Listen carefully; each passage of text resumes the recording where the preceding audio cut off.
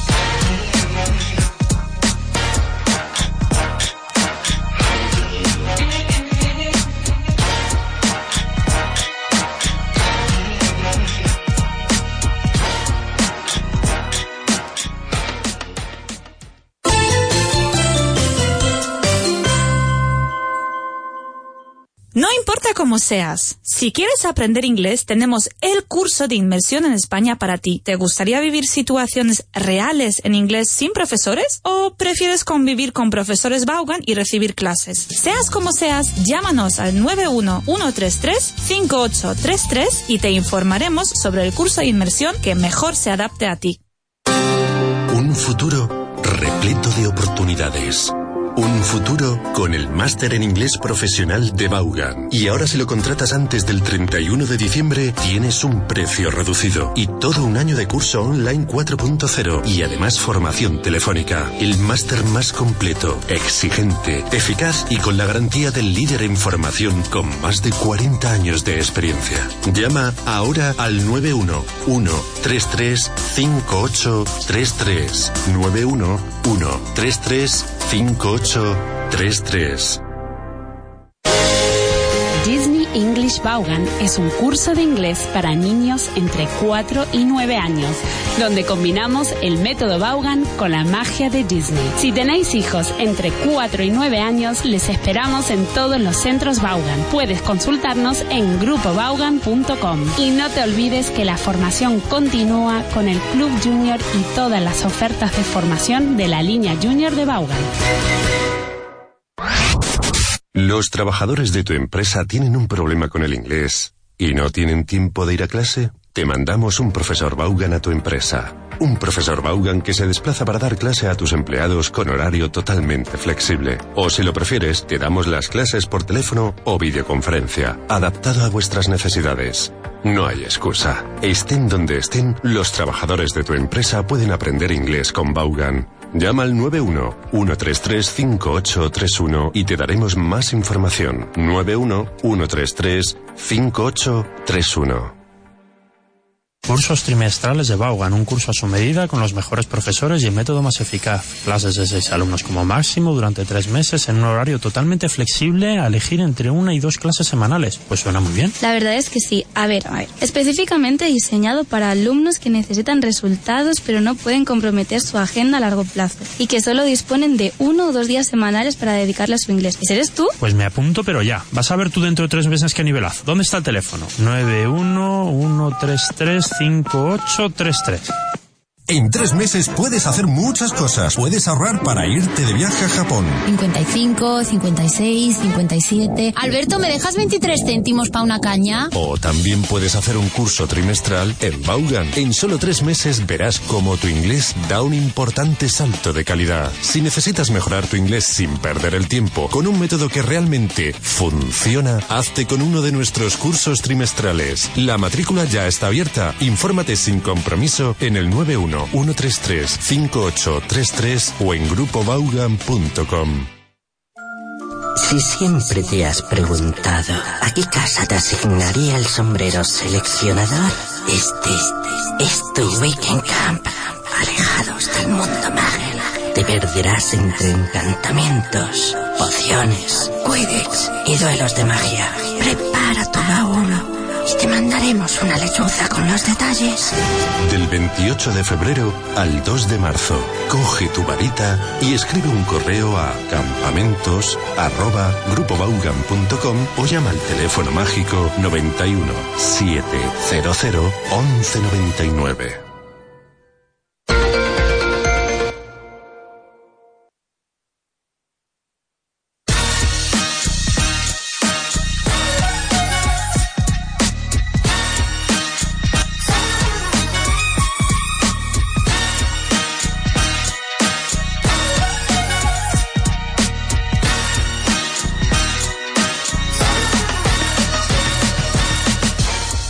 Welcome back to Anna with Two Ends for the second half of the show today. So let's crack on. Today I asked you to send me any doubts or questions about grammar or phrasal verbs.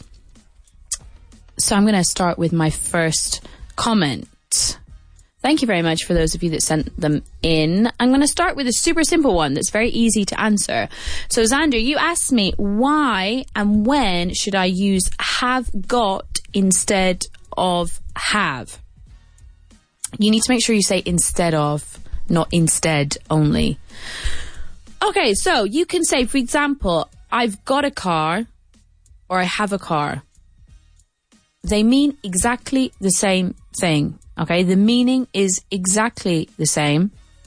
One of them used the verb to have, and one of them is in the present perfect with the verb get. They are exactly the same. They mean the same. Here at Vaughan, we teach our students to use the have version. For example, I have a car, because it's easier and it's much more common. Now, you will find that British speakers like me use the have got version more than have. And honestly, I can't tell you, there's no time when I use have got or have differently that I have noticed. I use them interchangeably. I use them for some things and not others. I don't know. But essentially, the key take-home message here is you can use both. Whichever one you prefer. Okay? You could say, I have a bottle, I've got a bottle. I have a bag, I've got a bag. I have a problem, I've got a problem. It's more likely that a British person is going to say, I've got a problem. But Xander, you can use either one. Now, obviously, using the verb have is slightly easier because you don't need to worry about the past participle, the present perfect, pronouncing the V sound in I've. So we encourage our students here at Vaughan to practice with the have version, but both are correct. And you should be familiar with both, especially in terms of understanding anyway. Okay, but best to maybe stick one that you like. Pick one you like and stick to it. Lots of picks and sticks. So there you go, Xander. There's no difference, okay, which is great and very simple for you to simple for me to answer. Okay. I definitely use I've got a lot more. Okay. I've got an apple, actually. I've got an apple on the table in the studio. I shouldn't say that, actually, because probably Richard Vaughan's going to shout at me. I have a half-eaten apple on the table in the Vaughan studio at the moment. And I've got my water bottle, okay, with me, too, with a little bit of lemon in it. Okay, because I've been trying a new lemon. I'm in a lemon water phase. I'm obsessed with the lemon taste. I don't drink lemon juice in the morning, which is what one of the listeners said that they did every morning. But I do like a little slice of lemon just to give it a little bit of taste. Now, before we move on to another question, I want to talk about another quiz question I gave you based on a synonym of the adjective tiny. So I asked you to select what was the right answer between these three options. Now, I was looking for a synonym of the adjective tiny, okay? And I said, I'm trying to think of the answers now. Let me get it up. I'm going to have to get it up because one of them, I remember two of them, but not one of them. Where is it? Let me find it here. Oh, yes, here we go. A slang way to say something is very small. Option 1, teeny tiny. Option 2, Tony tiny. I do have fun picking these options sometimes. And option 3, tiny tiny. What is the correct answer? A slang way to say something is very small. Now, a lot of you went for the wrong answer, and this was a little bit of a trick, okay? I played a little bit of a trick on you, and I put in tiny, tiny as one of the options. 91 of you selected tiny, tiny. Nope, not tiny, tiny. The correct answer is teeny, tiny. Okay, so that's something that is really small, and it's kind of a slang, colloquial, cute way to say that something is tiny. Ha, tricked ya. Okay, I knew loads of you were going to go for tiny, tiny. I just knew it. It sounds very cute, but it wasn't that. Tony tiny doesn't exist. However, 14 of you selected Tony tiny. Sometimes when I'm thinking about the incorrect options to put on my quiz, I'm like, okay, how can I pick a word that is kind of similar and people might think it's right? And Tony is just the name of it's a guy's name. Actually, my first boss was called Tony. He was really grumpy, actually. But really nice, but really grumpy. My goodness. So yeah, I said Tony Tiny. I don't know why I was thinking about my old boss, but there we go. Yeah, he was a very grumpy guy, actually. Very nice. But he had some very interesting rituals. For example, he would always eat a Mars bar for lunch. Not only a Mars bar, obviously, but he would always eat a Mars bar. And what else would he eat? He'd eat a Mars bar or something, but always a Mars bar. And coming back to fit and suit that I talked about in the first half, when to use them properly, he would always wear trousers that didn't fit him. So I think he lost a lot of weight, but just didn't buy any new trousers. And his trousers didn't fit him. I mean, he could have bought some new trousers. Now he was much thinner that fit him much better. But anyway, there you go. He had some strange habits and rituals, but he was a very nice man. Okay, let's move on. Let's have a look at another question here. Yes, this is a great one that I wanted to answer. Now, Anna, you sent me a comment, so thank you very much. And you said, "Hi, Anna, I've a question." I'm going to correct you. "Hi, Anna, I've got a question." Or, "I have a question." When you're looking for a job, are you seeking a job or seeking for a job? Well, actually, honestly, you could say I'm seeking a job, but you've actually answered your own question in your question, because the phrase that I would use is I'm looking for a job. I'm looking for a job. Like, that is what 99% of people will say. If you ask them, are you looking for a new job? They say, yeah, I'm looking for a new job. I want to move to a different company. I want to move into a different role. So you've answered your own question. I wouldn't use either seeking a job or seeking for a job. Like, no, I wouldn't use either of those terms. I would say looking for a job only. Okay, but you could say seeking a job, but it would sound very unnatural, really strange. So looking for a job is absolutely fine. Now, we do call people who are looking for jobs job seekers. So that's kind of a common term that you might see floating around. Job seekers. We have something called a job seekers allowance in the UK, which is like welfare benefits that we give to people who are looking for jobs, okay, or they're in between jobs, and you have a job seekers allowance. We call those types of allowances benefits, okay? In the UK, our welfare system, our kind of social welfare system, we call that benefits, to get or receive benefits, okay? Just so you know that one, because it's slightly different in lots of different countries. They call it different things. But in the UK, if you receive benefits, you receive money from the government, okay? And an example of that would be your job seekers allowance. So a little bit of a cultural thing. But good question, Anna. Okay, so remember, looking for a job, that's absolutely fine. You had it in your question. Okay, I'm going to move on because a couple of people sent me in a couple of phrasal verbs that I wanted to talk about.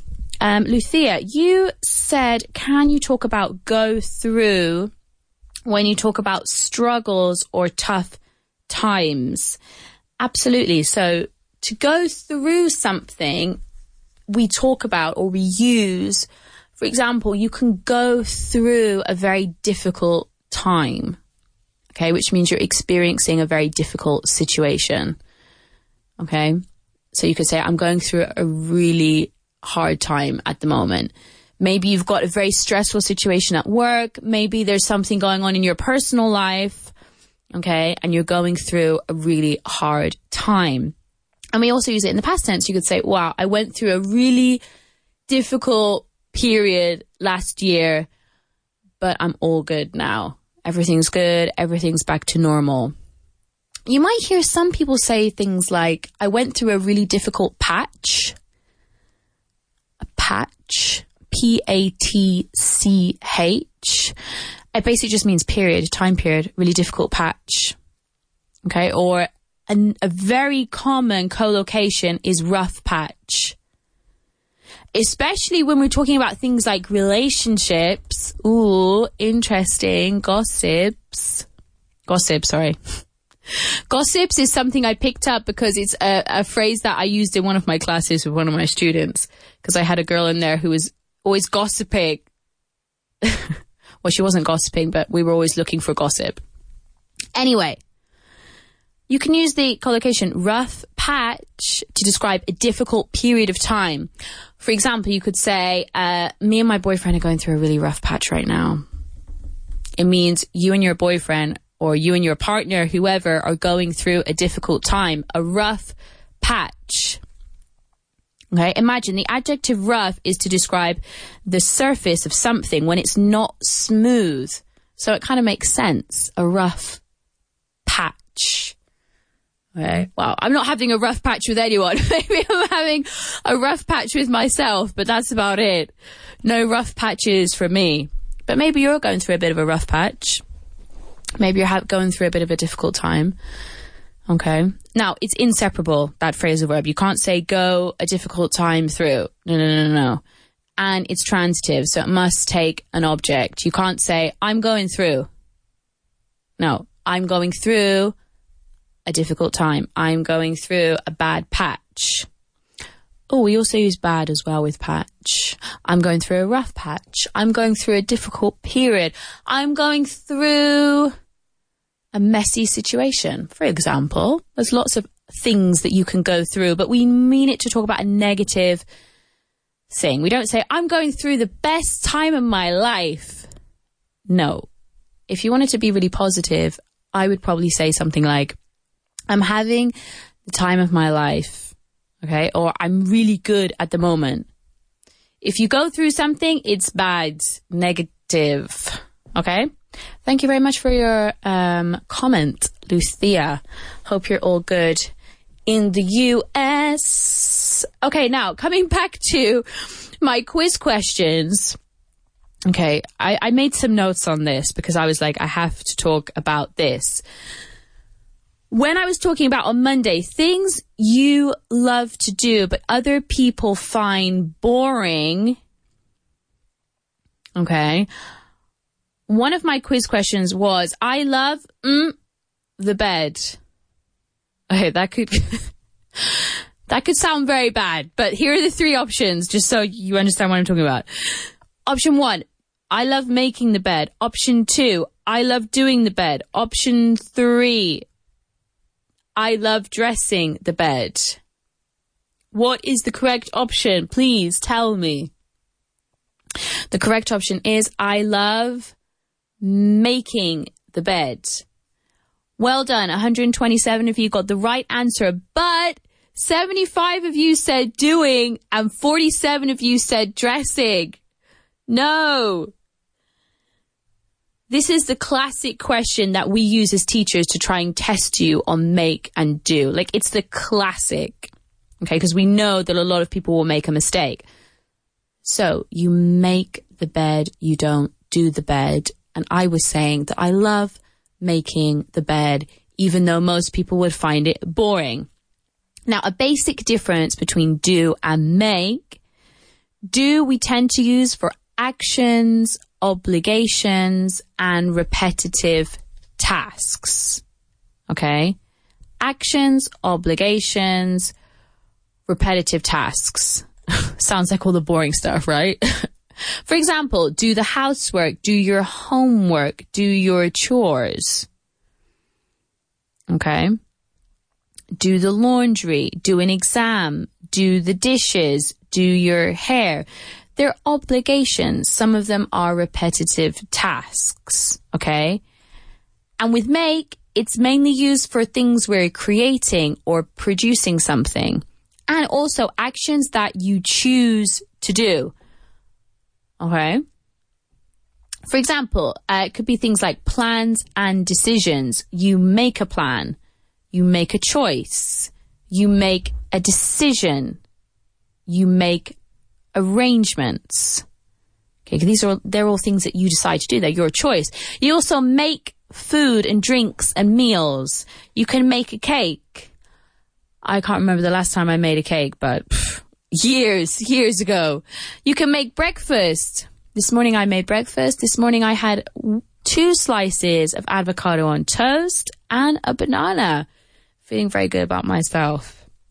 I love avocado in the morning. Smashed avocado on toast. Give me more. You can make dinner and you can make a cup of coffee. So, if you take away one thing today, please take away, you make the bed, you don't do the bed. Doing the bed sounds slightly weird. It could be, I don't know, it just sounds kind of funny, you know? Those things in English that sound maybe a bit sexual or something. You don't do the bed. You make the bed. Next, I'm going to come to a question that a couple of people have asked me, funnily enough. Maybe you're telepathic and you can talk to each other, but a couple of you have asked me to talk about structures with wish. Nacho, you asked me to talk about wish, and somebody else did as well. Where have you gone? Yes, Daniel. So Daniel and Nacho, you asked me to talk about structures with wish. So since 2 of you asked me, I feel that I am compelled to talk about wish. Okay? So let's have a look at some examples. So we can talk about wishes in the present or the future, and we do that by saying wish plus that plus the past simple. Okay, so these are things that we would like to be different in the present or the future. For example, I wish I had a big house. I wish I had a big house. I don't have a big house at the moment, but it'd be a really nice idea. Okay? I wish that I had a big house. You don't always need to have that. Okay? You can say, I wish I had a big house, or I wish that I had a big house. Either are fine. Okay? You could omit that or you can include it, whatever. I wish I didn't need to work today. But I do need to work today, unfortunately. No, I'm joking. That's not true. I do want to work today because I'm meeting my new group, my 3rd new group, and I'm really excited. But I bet a lot of you wish you didn't need to work today. Okay? Do you know what? I wish that I lived closer to my family sometimes. You know, sometimes I'm thinking, you know what? I wish I lived closer to my family so that I could just pop in and see them whenever I want. So I don't live close to them now, but it's a really nice idea. I wish past simple. I wish that they lived closer. I wish I lived closer, but we don't, unfortunately. I wish that I wasn't, or I wish that I'm not, I wish I wasn't busy tomorrow, but I am. I've got a jam-packed schedule over the next couple of weeks. Jam-packed means busy, very, very busy. Okay, jam-packed. Another way we can say busy is chocker. Okay, chocker. Chocker is like super busy, back to back. Okay, so I wish that I wasn't busy tomorrow, but I am busy tomorrow. I need to get a good night's sleep so that I'm ready and raring. Okay. So, I wish plus the past simple is to talk about wishes in the present or in the future. Now, I'd like to just talk about this structure with wish as well. We use wish with would in kind of an interesting way. And it's generally used to talk about other people who are doing or not doing something that we don't like. Okay, and we want that person to change. Okay, so let me give you some examples and see if you know what I mean. I wish that my sister wouldn't be so selfish. Okay, she's usually selfish, and I want her to change her behavior. I wish that my sister wouldn't be so selfish. I wish that my grandma wouldn't smoke so much. Right? She does smoke a lot, but I'd like her to change my behavior. Her behavior. I wish that my grandma wouldn't smoke so much. FYI, my grandma doesn't actually smoke. Well, she does, but she's cut down a lot. So that's fantastic. And actually, I met a student yesterday who had quit smoking. They were in the first 2 days, I think, or the first week after quitting smoking. Not only have they started the master, but they've also quit smoking at the same time. So they've replaced smoking with English, which I think is rather interesting. Maybe you might say to your partner or your girlfriend or your boyfriend or your husband or wife or whoever, I wish that you wouldn't work late so often. Okay, they do work late, but you want them to change their behavior. Okay, I wish that you wouldn't work so late because I'd like to see you a little bit more. I never get to see you. I wish, so this is something I would definitely say if I was in the UK. I wish that it would stop raining already. My God, it's been raining all week. I wish that it would stop raining. So we use wish with would when we talk about other people or things that are doing something we don't like and we want them to change, or we want that to change, like the weather being rainy or whatever. Okay? So a couple of set structures with wish. I know that students have a lot of problems with wish. One way that I find really helpful is if you have a structure that you're not familiar with or you're really trying to master, okay? Everybody learns differently, but one way that I find really helps me is writing short sentences with that structure over and over again and then repeating them out loud. Okay? Sometimes an oral method is great, and that's what we practice and preach here, but if you're really trying to, for me, I like to see things written down. Okay? So I suggest if there's a structure like wish or whatever, I wish that you would, I wish that he would, write it down, write the sentences down, and then repeat it back to yourself a couple of times a day. Once a day, minimum.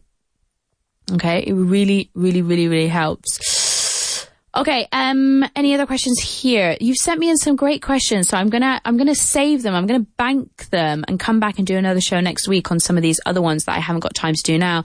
Very quickly before the break, Mario, you said fed up. I use this as a verb as someone who irritates me, but maybe I'm not using correctly. Okay, fed up is not a verb, it's an adjective, to be fed up. Okay? You can't fed up.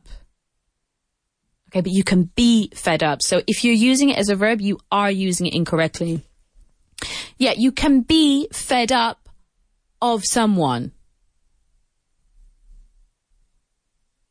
Like, I'm fed up of him. Oh my God, he's so annoying. I'm fed up of you. Okay, so to be fed up is like you've had enough. Okay, you're not interested in any more of their bad behavior, their annoying behavior. It's normally, rather than necessarily somebody irritating you, it's like when somebody behaves really badly again and again and again and again, or they do the same thing and they don't change. Like a broken record. Okay, so fed up is not a verb, it's an adjective. Okay, thank you very much. I'm finishing up now for today. I'm going to bank all of your lovely comments. Thank you for those of you that sent it in. Don't miss tomorrow's show, which is a live stream on Instagram, so you can watch the show live as I'm talking and engage with me and ask me questions and whatever you want. So don't miss that. Follow me on Instagram at I'm Anna Connolly and come and find me. And the live stream will be at 5 p.m. tomorrow. 5 p.m. Madrid time. 5 p.m. Madrid time, okay? Okay, leaving you with Kyle and Drive Time. See you tomorrow.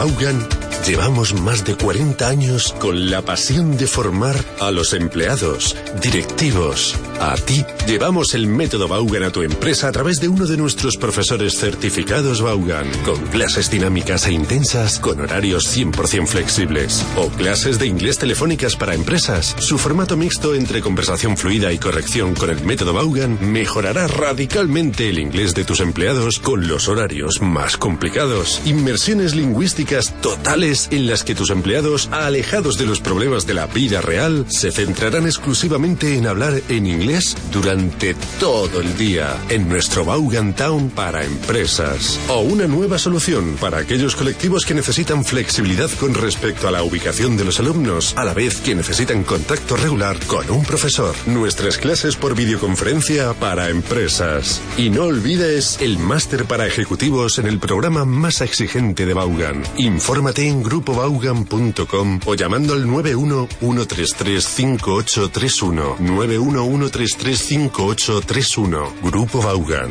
Más de 40 años encontrando soluciones. In Company.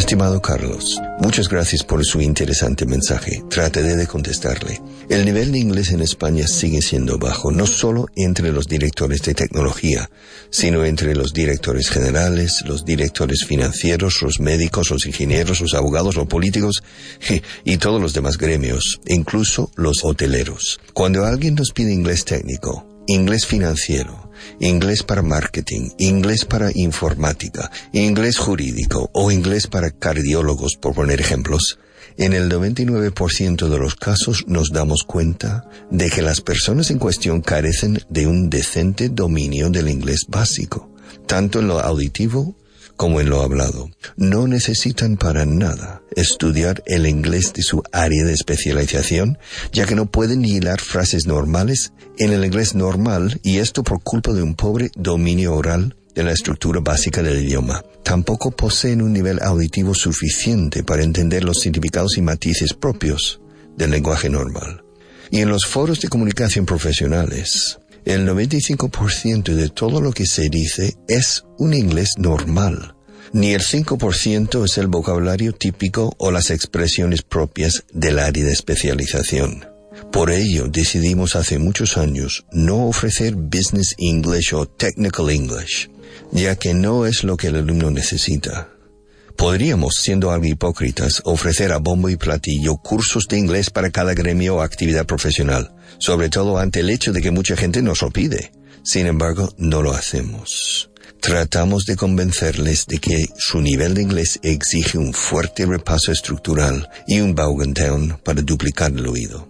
Business English o Technical English es un lujo para la inmensa mayoría de los profesionales en España. Es como darle colorete, rímel y pintalabios a alguien con seria necesidad de cirugía plástica. Podríamos hacerlo y ganar mucho dinero ofreciendo esta cosmética, ya que la piden, pero no me sentiría bien profesionalmente. Un saludo cordial.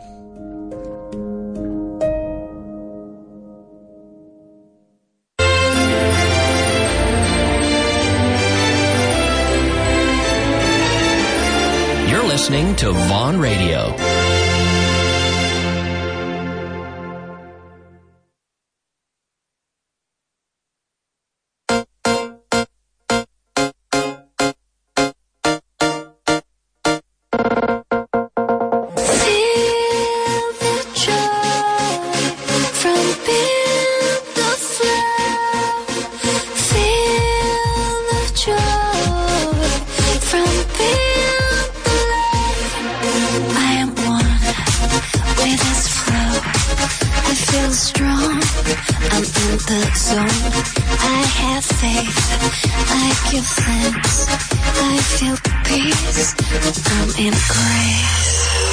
You are one-of-a-kind, wonderful.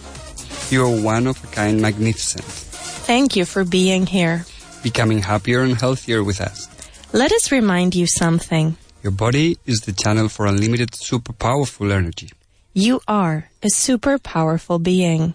You know what? What? This is the best moment of your life. And you know why? Why? Because your life is happening right here, right now. There isn't any other moment than now. Let's feel as if we had accomplished all that we dreamed of. You have already made it. You are focused and present. Strengthening your body and your mind with us. Let's be aware of our power. Let's get even stronger and healthier now. Let's do this together. And so it is.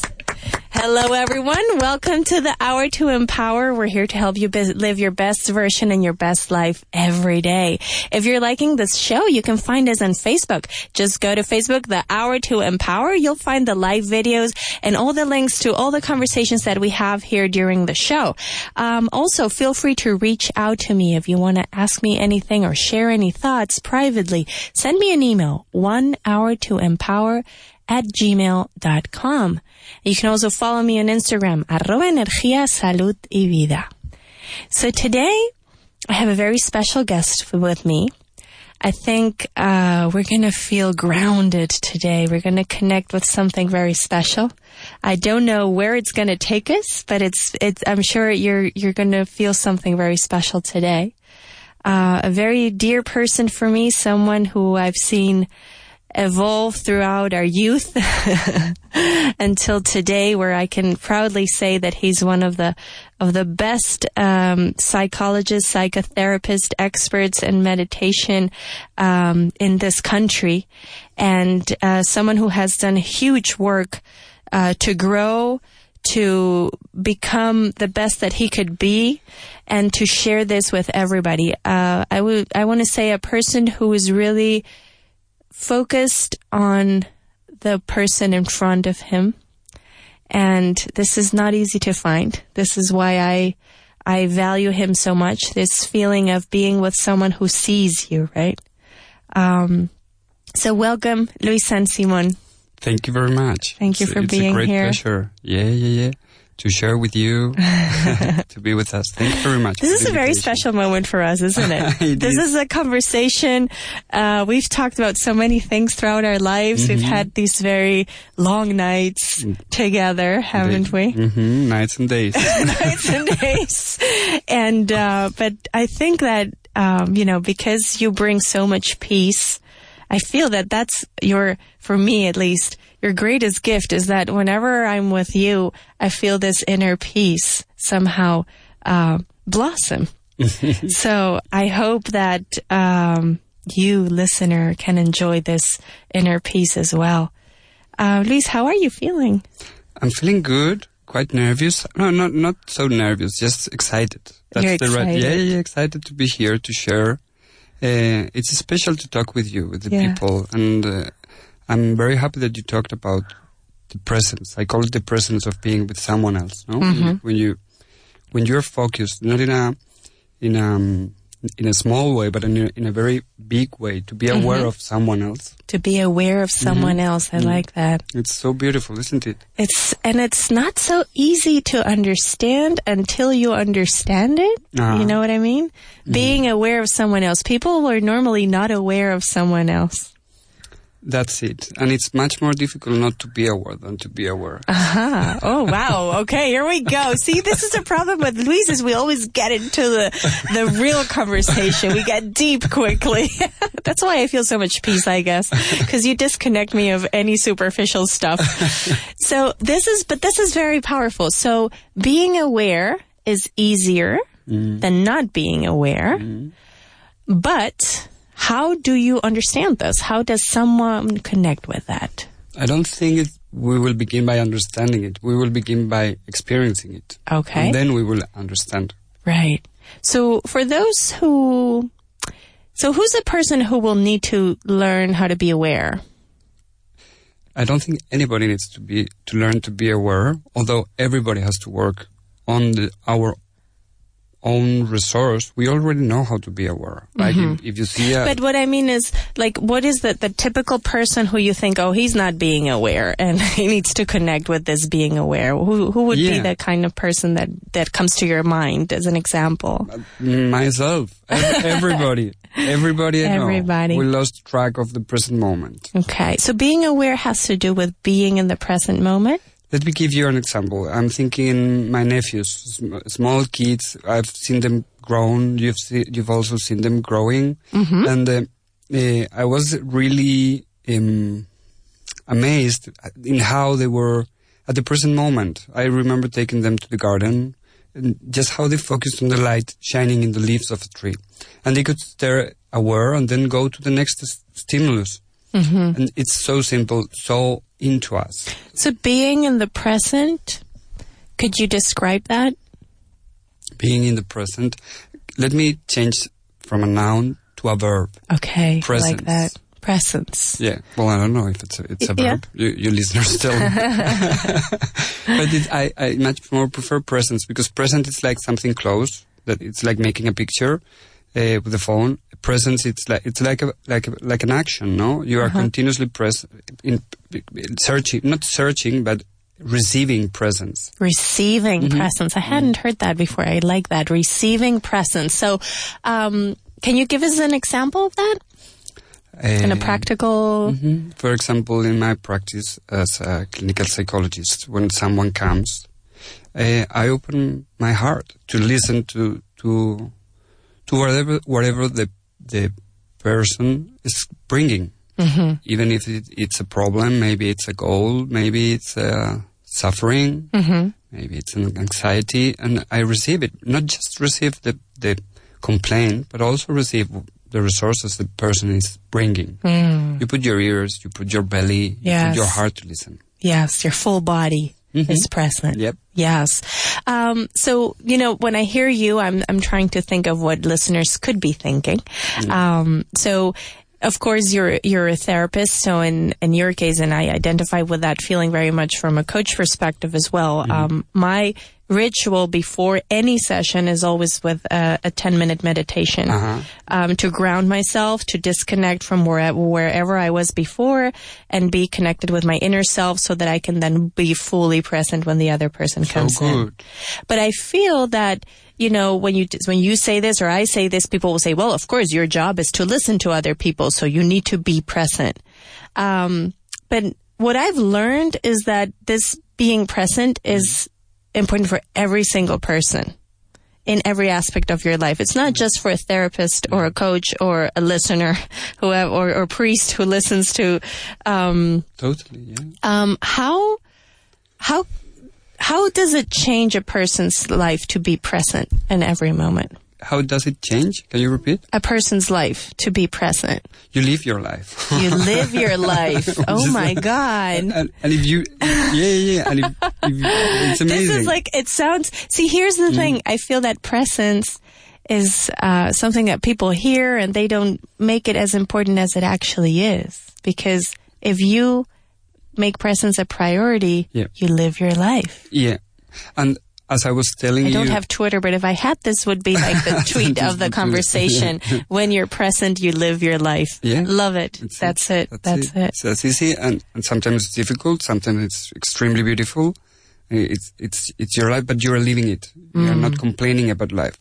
And if you see it from the gratefulness perspective, which I love gratefulness, for me, presence is gratefulness. Gratefulness is gratitud. Gratitude, yeah. If you see it from that perspective, you are receiving the present you have, which is your life. That's the very first. And again? So when you are present, when you allow yourself to be present, you are receiving life. You are receiving life. The best present you have, which is your own life. Yes. Yes. So, you're a psychologist, you're an expert in working with people who are not living their lives, but they're living their heads. Well, maybe patients are more living their lives. I mean, the patients normally are the ones who are confronting their own problems, which is being present, no? Nice. Yes. Okay. When you find you have a problem and you want to confront it, you search for help. I mean, that's a present step. Yes. I agree. Very nice. This is so real. Many people don't even see what's going on. And the fact alone that a person knows that something is wrong is acknowledging a presence. Yes. In your case, working with patients, you do a very special kind of therapy, right? Can you tell us a little bit of what it is that you do?